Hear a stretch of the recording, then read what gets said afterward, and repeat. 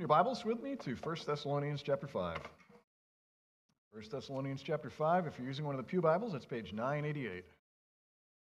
1 Thessalonians chapter 5.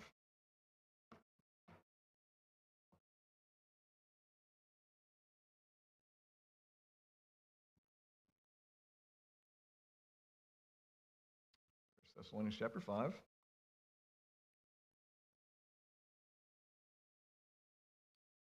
pray for help.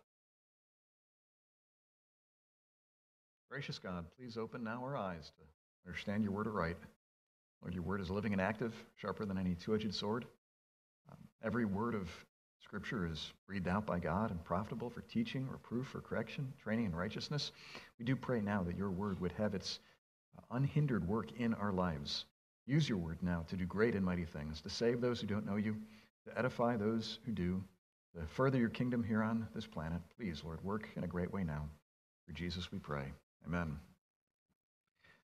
1 Thessalonians 5:19, this is God's word. Do not quench the Spirit. May God give us ears to hear his word. As most of you know, in my spare time, I serve as a chaplain in the U.S. Navy Reserves. I just recently finished 2 years, and it's been a thoroughly enjoyable experience. I originally joined up for more opportunities to talk to people about Jesus, but it's turned out to be an awful lot more than that. This last summer, I attended basic chaplain school in Newport, Rhode Island, and for 6 weeks, we had classes on all sorts of different topics. Classes on counseling, classes on hospital ministry, classes on religious freedom and the Constitution and suicide prevention and drug and alcohol abuse. Incredibly helpful. I feel very privileged for this opportunity. Well, another class we completed was called Battlefield First Aid.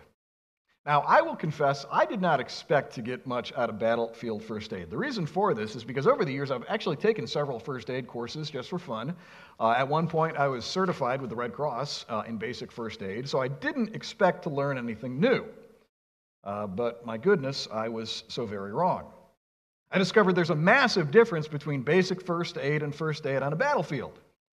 First aid for something like a broken bone and when you've got a leg blown off. Enormous difference.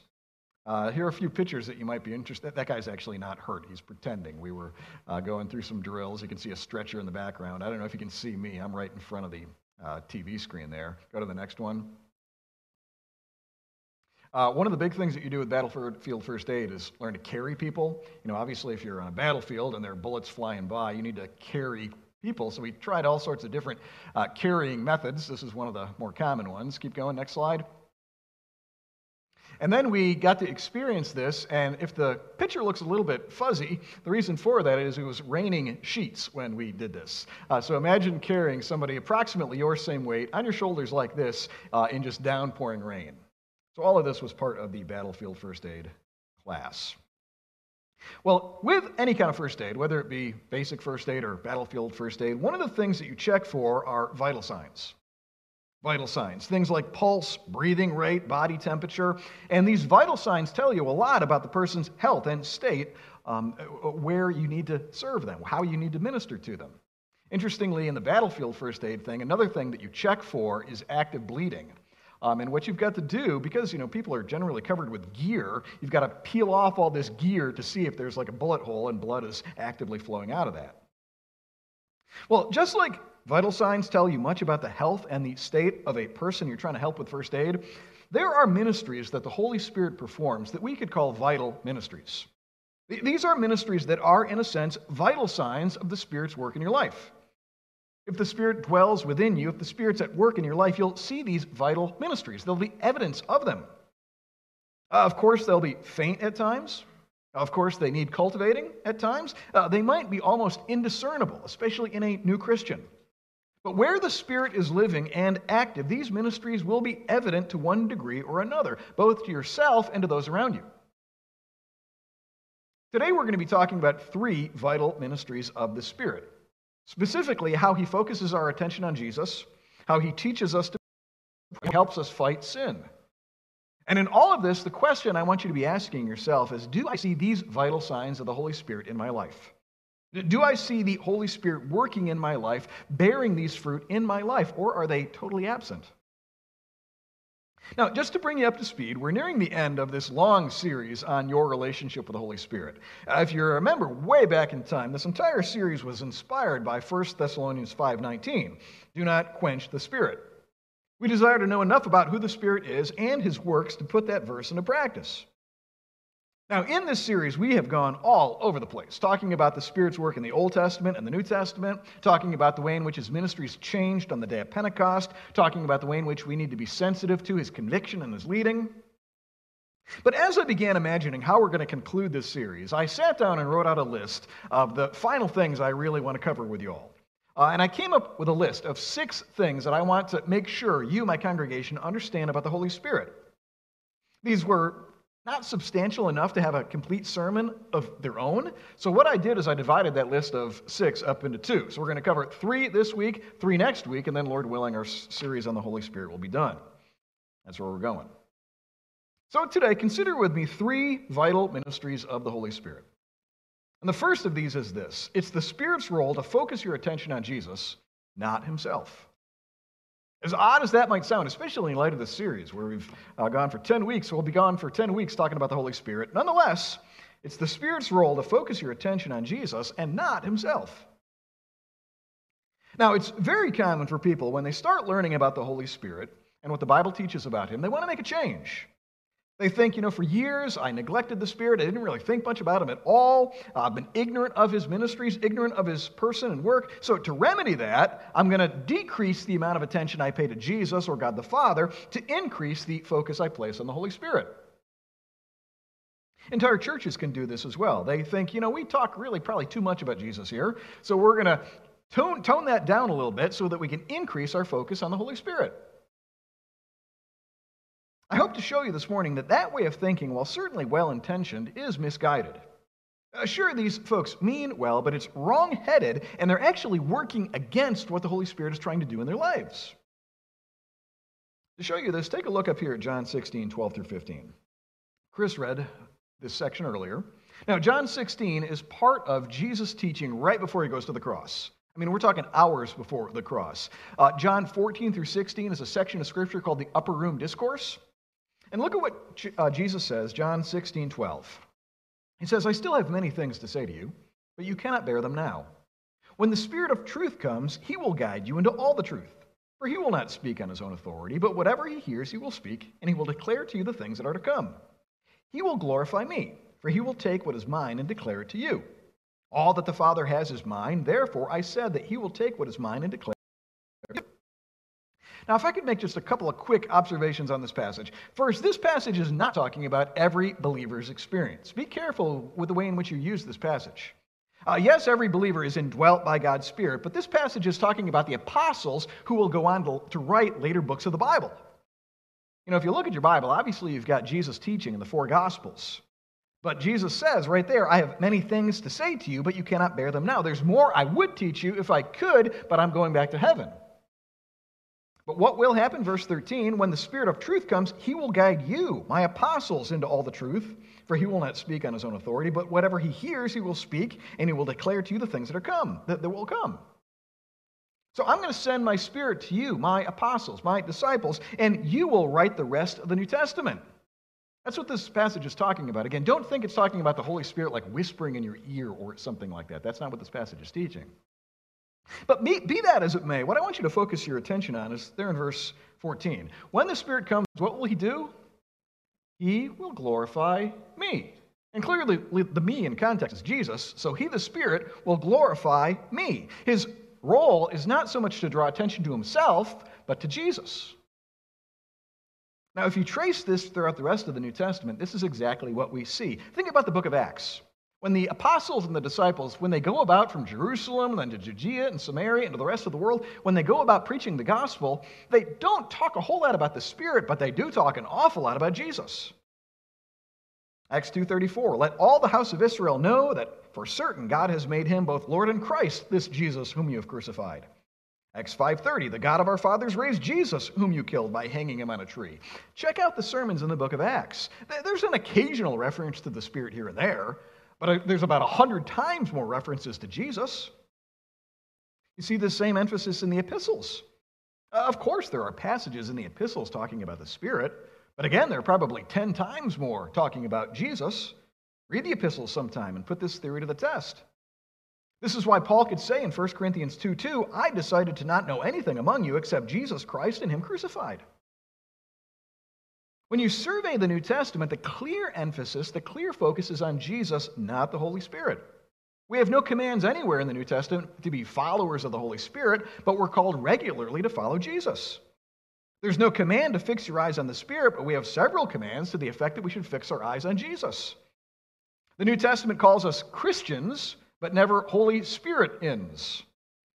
And New Testament churches are called churches of Jesus Christ, not churches of the Holy Spirit. And something we noticed in Sunday school today, Christians are progressively being conformed to the image of whom?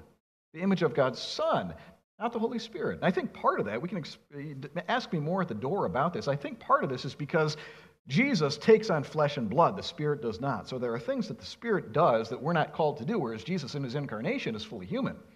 But ask me more about that at the door if you're curious. Now, in saying all of this, don't think for a moment we're trying to diminish the Holy Spirit, dishonor the Holy Spirit. We're not treating Him poorly at all.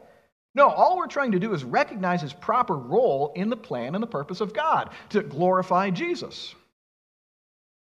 It's kind of like this. It's the job of a mirror to reflect not itself, but the image of the one looking into it. Am I right? And a good mirror, you almost won't even notice the mirror. You'll just look at the image that you're seeing in the mirror.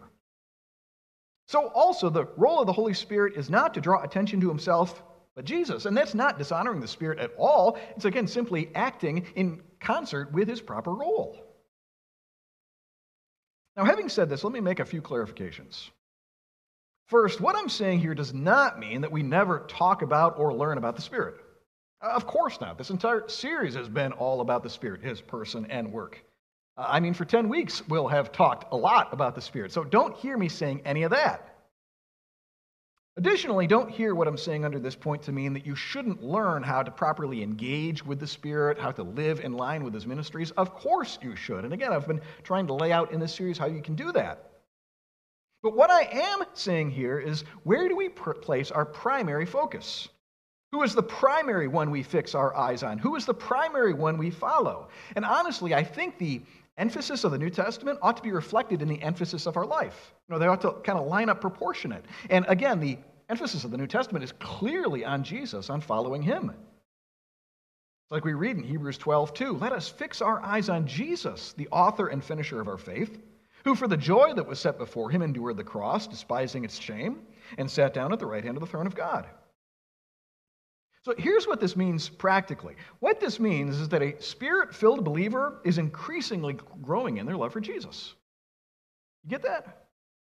A Spirit-filled believer is increasingly growing in their love for Jesus. They're increasingly fixing their eyes on Him, increasingly grateful for the cross, increasingly grateful for the empty tomb. They want to read more about the gospel. They want to read more about the work of Jesus. They love singing Jesus' praises. They're increasingly trying to tell others about Jesus and persuade them to trust in Him. All of that is evidence of the Spirit's work in their lives. You follow that? A similar dynamic takes place in churches where God's Spirit is at work. A Spirit-filled church is going to be preaching and teaching a lot about Jesus. They're going to be singing a lot of songs and hymns about Jesus. Really, in a sense, every ministry is designed to introduce people to Jesus or to grow people in their relationship with Him. And again, that's not at all diminishing the Holy Spirit or meaning that they never talk about the Spirit at all, but it's simply acting consistent with the Spirit's role. In light of this, I want you to examine yourself. If the Spirit's role is to focus your attention increasingly on Jesus and not Himself, how does your life measure up? Do you see this vital sign in your heart and life? Are you increasingly focusing on Jesus, increasingly finding yourself loving Him, increasingly seeking to tell others about Him? Do you? If you do, take that as a wonderful, healthy sign that the Spirit's at work in your life. For this is one of His vital ministries. Moving on, consider with me a second vital ministry of the Spirit. Consider with me, second, how the Spirit teaches believers how to pray and to pray. The Spirit teaches believers how to pray and to pray. Now, let me say a few quick preliminary things here. First, by prayer, we mean talking to God. I've discovered a lot of people have very different definitions of prayer.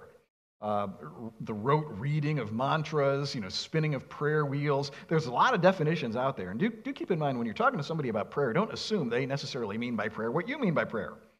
So we mean talking to God. That talking might take a variety of forms. Might be giving thanks, might be asking for this or that, might be confessing sin, might be adoring God for his person and work, might be lamenting the sin that we see in ourselves or in the world. A variety of forms, but at the end of the day, the common denominator that defines what prayer is that it's talking to God. I'm verbalizing my desires to him. The second thing, the Bible is clear that prayer is something that needs to be taught and learned. True, sincere prayer is something that needs to be taught and learned. It's like Jesus said in Luke 11:1. Pardon me. He'll eventually say something, but listen to Luke 11:1. Jesus was praying in a certain place, and when he had finished, one of his disciples said to him, "Lord, teach us to pray," as John taught his disciples. Of course, any unbeliever can read a rote prayer without any real meaning, from a prayer book or something like that. And of course, there are times when a non-Christian is just under great duress and they cry to God. Say their child's diagnosed with cancer or their spouse threatens to leave. Pretty much any human is going to cry out to God under those circumstances. But to have this rich, personal, life-giving, strengthening relationship with God where you're continually communing with him, talking to him, that's impossible without the help of the Holy Spirit. To pray like Abraham or Moses or like David or like Jesus, to just transparently process what you're going through with God, again, you cannot do that without the Spirit's help. Well, this raises the question, how does the Spirit teach us to pray? Now, what does he use to teach believers how to pray? If this is something he's doing in the lives of those who know him, how does he do this? Well, there are external ways and internal ways. External ways and internal ways. External ways would be things like pastors preaching sermons on prayer, teachers teaching lessons on prayer, books about prayer, praying, say, in a prayer meeting with your brothers and sisters and learning from their example, maybe imitating the example of your godly parents or grandparents, Sunday school teachers, something like that.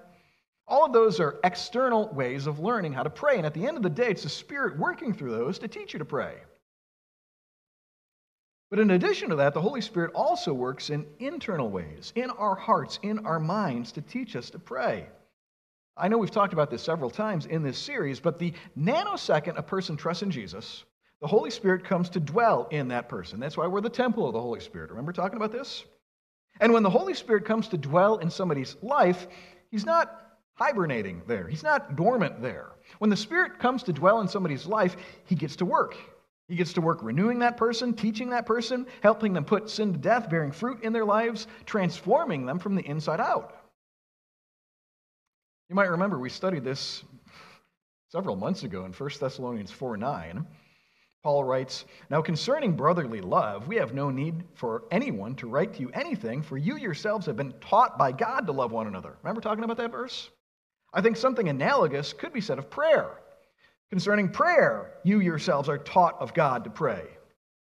In the heart of every true believer, the Spirit is at work, teaching them to pray, encouraging them to pray, convicting them of their prayerlessness, moving them to gratitude when they see their prayers answered. And as I hope to show you later on, I also think God gives us burdens to pray for specific things. That's a work of the Spirit. Well, of course, none of us prays as we should or as much as we should. At least we long to prayer and are convicted by our prayerlessness. If you can sympathize with what I'm describing right now, again, take that as an evidence of God's Spirit at work in your life. Now, to show you that the Bible does indeed teach these things, take a look up here at Romans 8:14 and following. In Romans 8:14 through 16, we read this.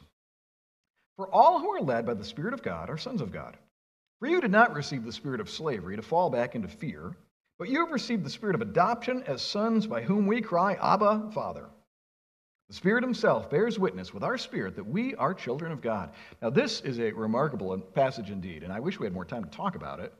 Maybe one day if I ever preach through Romans, we can get to it. But I want to draw your attention to what this passage says, particularly about prayer. First, in verse 14, we have this statement, "All who are led by the Spirit of God are sons of God." I've discovered a lot of people misunderstand that phrase. They think being led by the Spirit is like the Spirit whispering in your ear. Go over here, turn right there, turn left there. That's not what this passage is talking about.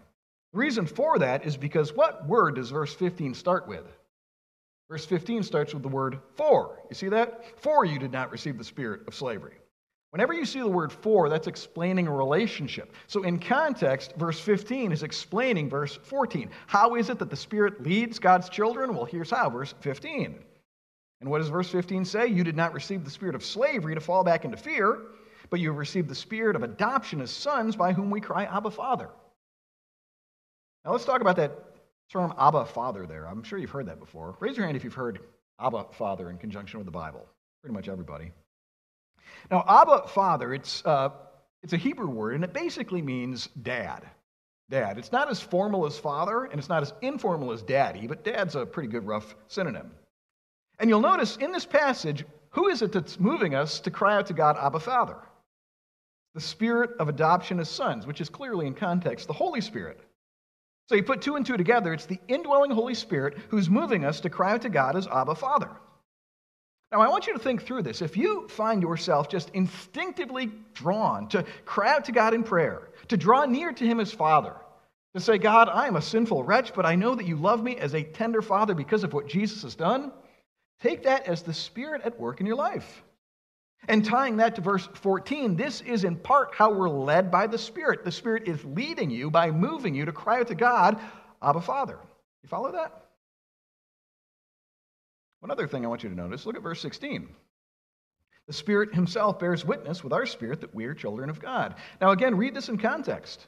Many people take this verse out of context and again imagine the Spirit kind of like whispering in your ear, you're God's child. But I don't think that's what this means in context. Putting it in context, I think the Spirit bearing witness is that internal inclination to call God Father. This is how God both leads us and the Spirit bears witness. So if in all the messiness and distress of life, if you're still nonetheless compelled to cry out to your Father in heaven, if through, say, cancer or wayward children or a spouse who takes off, if you're nonetheless motivated to just cry out, even through tears, Father in heaven, have mercy on me. Realize that's there because the Spirit's at work, and that's the Spirit leading you, and that's the Spirit testifying that you're God's child. Did you follow that? Pastor Sinclair Ferguson writes about this in his very helpful book on the Holy Spirit.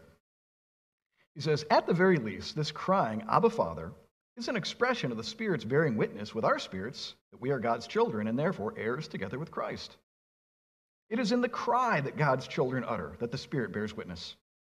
Even in the darkest hour, although he may be broken and bruised, tossed about with fears and doubts, the child of God nevertheless, in his need, cries out, Father, as instinctively as a child who has fallen and been hurt cries out in similar language, Daddy, help me. This is the cooperative and affirmative testimony given by the Spirit. Assurance of sonship is not reserved for the highly sanctified Christian. It is the birthright of even the weakest and most oppressed believer. I think this is in part why other religions pray so differently. Obviously different religions have their prayers, but they don't draw near to God as a tender heavenly Father. And that's because their prayers they're just looking at the entire activity entirely differently. It's not the Spirit inspiring me to draw near to my Father because of what Jesus has done. It's more like putting coins in a vending machine, hoping that God will give me what I want if I say the right mantra. Now, keeping all of that in mind, I want you to examine yourself. Can you sense the Spirit increasingly teaching you to pray, Abba, Father? Again, not to recite rote prayers from a prayer book. Those can be helpful. But if that's all you ever do is recite this rote prayer from a prayer book without any real heart engagement, without any real tenderness, examine yourself. What's going on? The Spirit gives us this instinct, this inclination to draw near to God as Abba, Father. But do you sense that in your own life? And do others sense that in you? Now, keeping all of this in mind, I want to show you something fascinating. Keep in mind what we just saw in Romans 8 about the Spirit inspiring us to cry out, Abba, Father. Now look up here at Galatians 4:6. In Galatians 4:6 we have this, and because you are sons, God has sent forth the Spirit of His Son into our hearts, crying, Abba, Father. Now clearly there's some similarities. The indwelling Spirit crying, Abba, Father. But in this verse, who's the one praying, Abba, Father? Is it the believer or is it the Spirit? Maybe don't say anything out loud. Think first before you say anything out loud. In this particular verse, is it the believer crying out, Abba, Father, or is it the Spirit? It's clearly the Spirit. If you check a good commentary, that's what this verse is saying. The Spirit dwelling in you is crying out, Abba, Father. Now, how can both of these things be true? How is it that we cry out, Abba, Father, and the Spirit dwelling in us is crying out, Abba, Father? How does that work? Well, recently I was reading an old book by a Puritan named Thomas Goodwin, and he makes a rather startling suggestion. He says that our cries of Abba, Father are actually the Spirit praying like hand in glove in and through us. So while I'm praying, Lord, have mercy, Lord, help me in this situation, Lord, I don't think I'm going to make it, that's the Spirit interceding within us and like through our words. It's kind of a fascinating concept. Just so you don't think I'm misrepresenting him, let me read to you a section from his book. It's called The Heart of Christ, which is an outstanding book, but really hard to read. So if you find Shakespeare easy, maybe check this book out. But listen to what he says. Thomas Goodwin writes, all your prayers, call up that slide if you would, all your prayers are proof that Jesus is filled with compassion and pity toward you. For the Spirit who moves you to pray comes in Jesus' name and in his stead and works all by commission from him. When you pray, it is the Spirit that formulates your prayers and that makes intercession for you in your own hearts, which intercession of his is but the evidence and echo of Christ's intercession in heaven. See if you can get this. I realize these are kind of deep thoughts and old words, but if you can get this will kind of blow your mind. The Spirit prays in you because Christ prays for you. He is an intercessor on earth because Christ is an intercessor in heaven. The Spirit takes the words, as it were, out of Christ's heart and directs our hearts to offer them up to God. You follow that? I find this utterly fascinating. So if you're deeply, deeply burdened for something, let's say it's your kids, you're just crying out every day, Lord, please have mercy on my kids. Lord, please open their eyes that they might trust in Jesus. That's not just you praying. That's the Spirit praying through your words for the salvation of your kids. And I think we can say the same for a wide variety of prayers. The things that you're deeply burdened for that certainly please God. I mean, like I'm going to say in a minute, we can pray for selfish, sinful things, and we're not talking about that. But a true God-glorifying burden, if you're just crying out, Abba, Father, for this, for that, you've got to understand that you're not praying that only because the Spirit's motivating you to, but in some weird sense, the Spirit's also praying through that. Now, since this is kind of a wild idea, let me make a couple of clarifications. First, don't take what I'm saying here to mean that Christians cannot pray for wrong things or that every last thing we pray for was given to us by God. Of course, we can pray selfishly, we can pray amiss, so don't hear me. This is not like a blank check. Anything you're praying for, the Spirit's working, and therefore you're going to get it. Don't take it that way at all. Additionally, and I know that this is going to sound even more mysterious, there do seem to be occasions where the Spirit prompts us to pray for things that it's not God's intention to give us.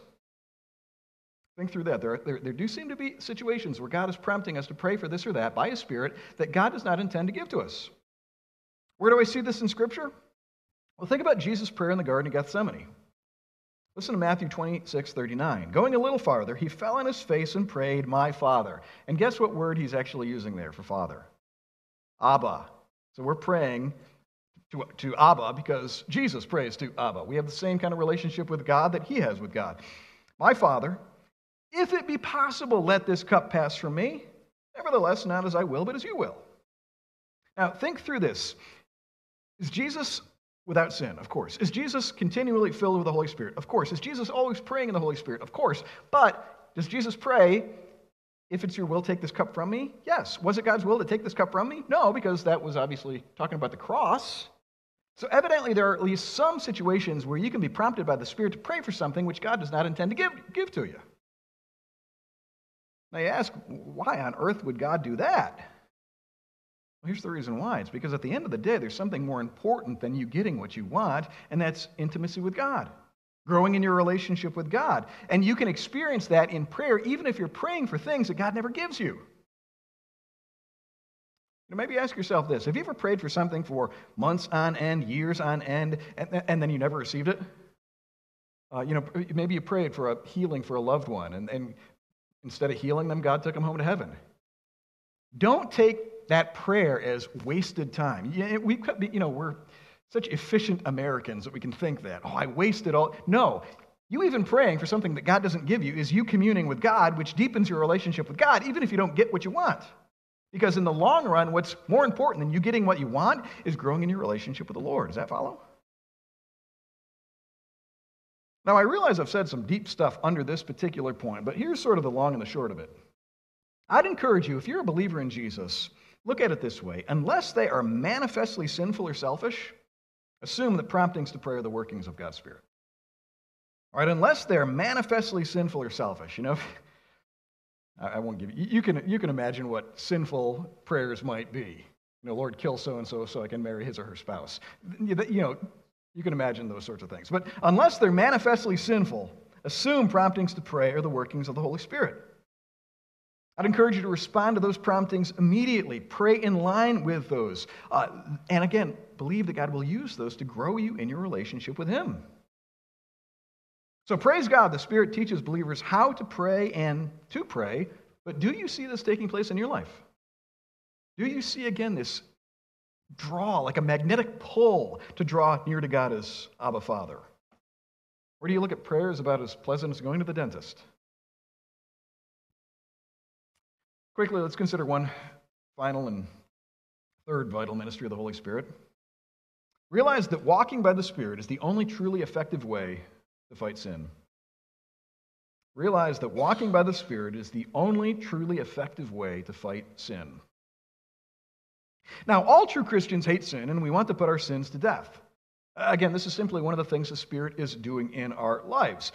While we'll never achieve perfection in this life, and while even the best Christians still sin multiple times a day, and that will continue until we go to heaven, if we're born again, we have new hearts, a new nature, a nature that loves the things of God and hates sin, at least a little bit.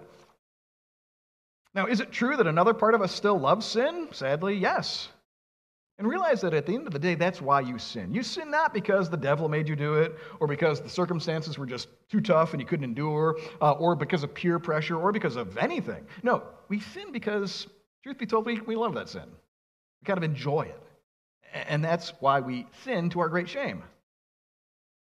So this is the dilemma we find ourselves in. If we're indwelt by God's Spirit, He's teaching us to hate sin and to put it to death. But because of the flesh, because we're still incarnated or incarcerated in flesh, we still find sin so attractive and enjoyable. Anybody know that experience? Interestingly, the Apostle Paul describes this vividly in Galatians 5:16. Follow along as I read Galatians 5:16 and following, and see if this feels like what you experience. But I say, walk by the Spirit, and you will not gratify the desires of the flesh. For the desires of the flesh are against the Spirit, and the desires of the Spirit are against the flesh, for these are opposed to each other. You ever feel like you've got like a war going on within you? You want to do what's right, but you don't. The good that I want to do, I don't do. Instead, the evil that I hate is what I keep on doing. Any ever you've been there? To keep you from doing the things that you want to do. But if you were led by the Spirit, you were not under the law. Now, the key verse here is verse 16, and this is so huge. Bring that next slide up. But I say, walk by the Spirit, and you will not gratify the desires of the flesh. The reason why you keep getting yourself into so much trouble goes back, at the end of the day, to the desires of the flesh. Why do you drink too much? The desires of the flesh. Why do you lie to your boss? The desires of your flesh. Or why do you hide things from your spouse that you don't want to get in trouble for? The desires of the flesh. Why do you keep looking at pornography? The desires of the flesh. In the words of James 1:13, let no one say when he is tempted, I am being tempted by God. For God cannot be tempted with evil, and He Himself tempts no one. But each person is tempted when he is lured and enticed by his own desire. Then desire, when it conceives, gives birth to sin, and sin, when it's full grown, brings forth death. All right, so far so good. You've probably heard that teaching before. But this is actually where so many Christians take a wrong turn. They think they're going to fight the desires of the flesh with superficial behavior modification. Big words, but I think you know what they mean. They think they're going to conquer these lusts of the flesh by simply changing something out there. So, for instance, if I drink too much, I'm going to change the route I drive to work to avoid driving by the bar. If I keep lying to my boss, we just won't hang out in the break room, and I won't tell him fish stories. If I keep looking at pornography, I'm going to put covenant eyes on my computer, and that'll prevent me from looking at stuff I shouldn't. I'll change something external, and that will solve the problem. Now, again, let me clarify.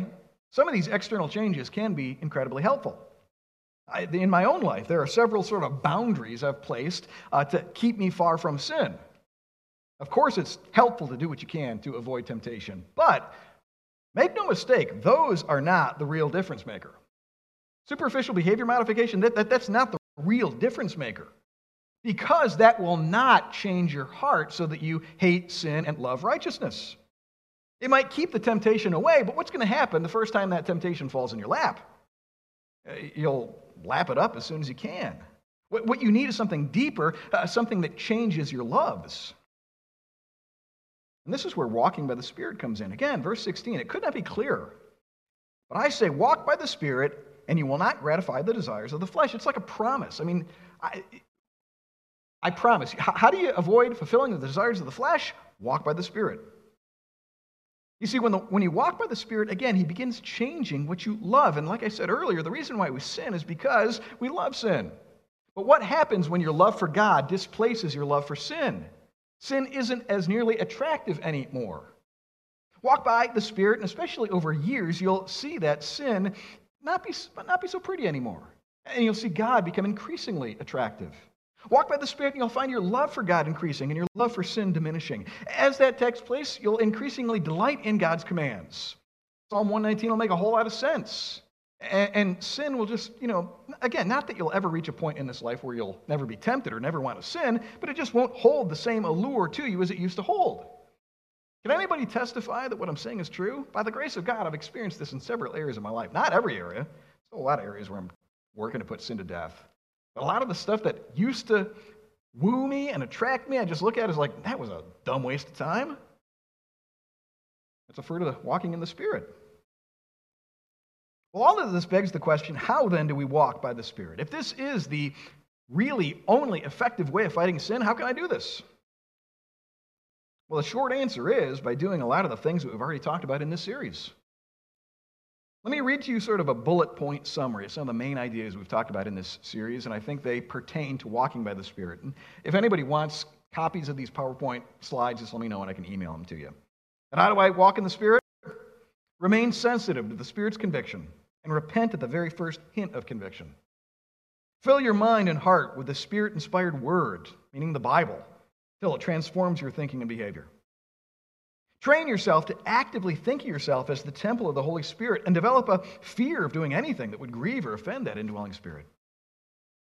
Pray daily for the Spirit's illumination, conviction, and transformation, and then wait expectantly to receive these gifts. Worship the Spirit as the third person of the Trinity. Give thanks for the gifts of the Spirit you know about and learn about those you don't.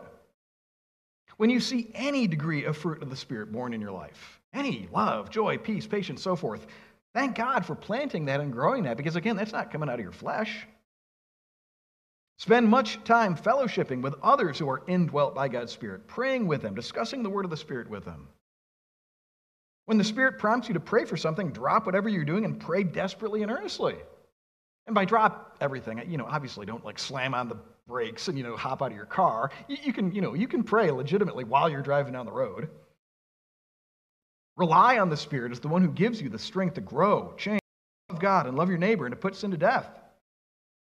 And lastly, believe that the Spirit will preserve you all throughout this difficult and dangerous life until you reach glory. All of those are key to walking by the Spirit. So I want to ask you right now, what sin's bothering you? Don't say anything out loud, but what sin is just dominating your life? You've got sort of a low-grade guilt about it all the time. You feel ashamed about it. It might be destroying your family, destroying your relationships, destroying your job. What sin's messing your life up right now? Regardless, realize that walking by the Spirit is the only effective way to fight that sin, to put that sin to death. But very frankly, I ask you, do you believe this? Do you believe what I've been saying under this point, and will you do what you need to do to walk by the Spirit? As I conclude our time this morning, I want to speak briefly to those of you who might be here this morning and are not Christians, who have not yet put your hope in Jesus.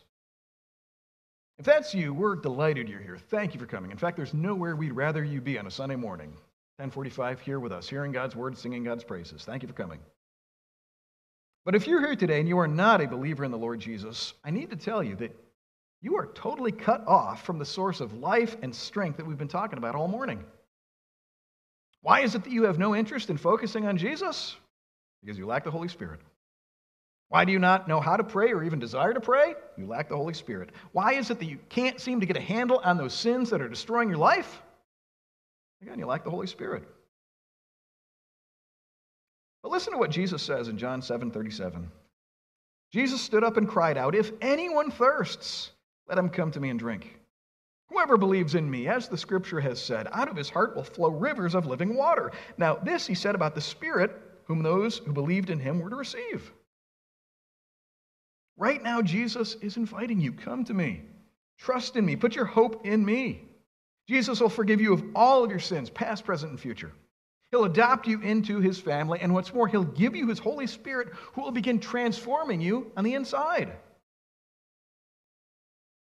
The Bible, God's Word, tells us that you were made to know God, and I've got to bet that something within you tells you that that's true. Is there something deep down within you that tells you that you were made to know God, not just to make money, not just to have fun, not just to sail the seven seas, but to know God? This is one of the ways that we're dramatically different from animals, intelligently designed to have a relationship with Almighty God.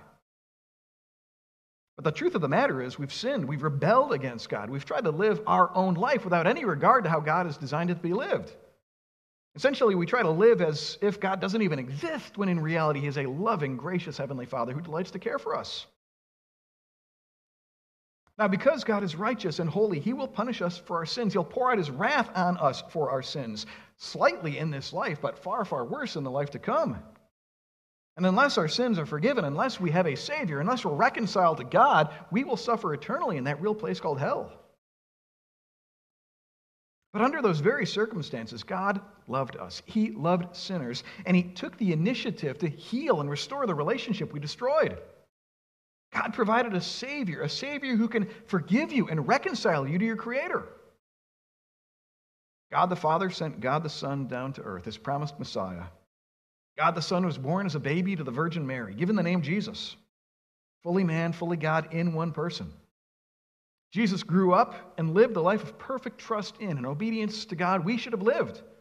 Always filled with the Holy Spirit, always obeyed God in thought, word, and deed.